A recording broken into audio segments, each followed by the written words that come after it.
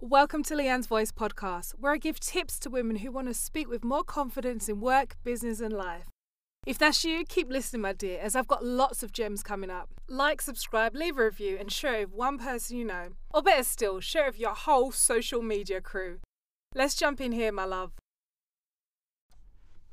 Alright, so today I wanted to give you some tips on sounding great in interviews. It's not just what comes out of your mouth, and I always talk about mindset, working on the imposter syndrome, things like that. But it's also things like, what are you wearing? Make sure that you're wearing something you're comfortable in, that you can breathe. And there's no point wearing your, inverted commas, interview suit and it's really squeezing up your belly, because that's going to stop you from breathing properly, feeling comfortable. Do you know what I'm saying? So make sure you're wearing something that's professional, suits the role, suits the industry, and you can breathe, sit down, stand up, do whatever task they want you to do correctly. All right. So if you're going into a fashion house, look like a trendsetter. If you're going to the bank, wear a sharp suit. But make sure you feel comfortable in it, so you feel like you, and that should help you to be able to speak like yourself as well. The other thing I want to talk about as well is smiling. It is key, particularly if a lot of stuff happen on video, a lot of interviews and stuff initially may start off on video, because they can only maybe see your head, your shoulders, etc. And what you really want to do is make sure that you sound warm, encouraging, engaging, and smiling does that. It helps to soften your voice. So make sure you keep smiling if it's relevant to the questions through the interview, because you know what it does. It helps you to, sound warm, friendly, trustworthy, and people believe more what you're saying. It raises the tone. It brings a joyful tone into your voice, okay? So if I said what I just said now, smiling, I'll say smile and look your interviewers in the eye, and they're going to smile back. I'm going to do it without smiling. Smile and look your interviewers in the eye, and they're going to smile back. There's a whole different tone. It's like two different people saying the same thing.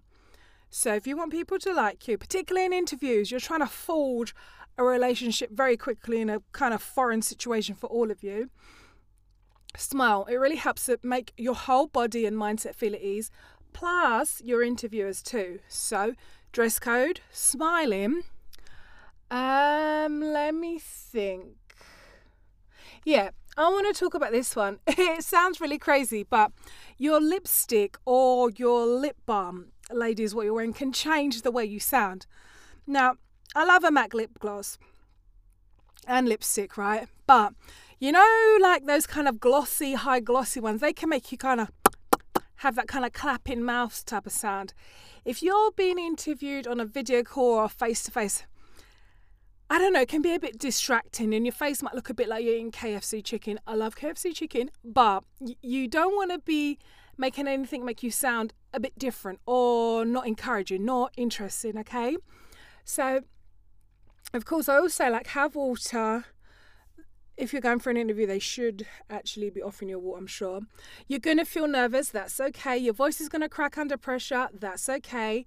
I just love to use lip balm or Vaseline, whatever you want to call it, because it helps my lips not to be dry and cracky. Because if you've ever had dry or cracked lips, it really affects how you're going to talk. If you've been out all day and it's been really windy, your lips feel sore.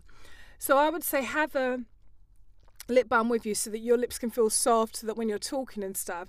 And your lipstick or lip gloss, whichever one you're wearing, it's not like the high gloss one. Save that for the party, and maybe not for an interview, because it can make your lips snap and slap and stuff. So, I just couldn't help myself on that one. That's one that's my own kind of throw in there. You're not going to hear that from any of the other gurus, yeah? You're getting bars and gems from me today.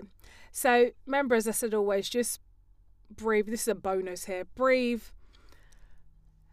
Answer the question set. Don't ramble. And when you start off your answer, start with the question. So if they say, tell us, how can you build new infrastructures in a challenging environment? Then you say, I build infrastructures in a challenging way by doing X. So as if you take the question, use that as the leading sentence for what you're going to say. Then that way it should reduce the ramble, because you may ramble because you're nervous or worried, or you don't know what you're talking about. I have one of those. So I really do think using the question, rewording that into a leading sentence, that's always helped me, and I hope it can help you too. So let me know how you get on, because I know some of you have got some amazing interviews lined up, and I hope this one has helped you so very much. Thanks so much for listening to today's podcast with tips on how to speak with more confidence in your business, job, or your whole life, really. Have you checked out the Speaking Tips 101 workshop, ladies? I talk about mindset, speaking with a strong voice and improved articulation, planning, preparation, body language, eye connection, how to stop hating the sound of your voice. If these are areas that you want to improve in, then you need to check out the course and other resources on my website, leannesvoice.com. And don't forget to like, comment, subscribe, and share this episode with friends. Thank you so much for listening, and I'll catch you on the next show.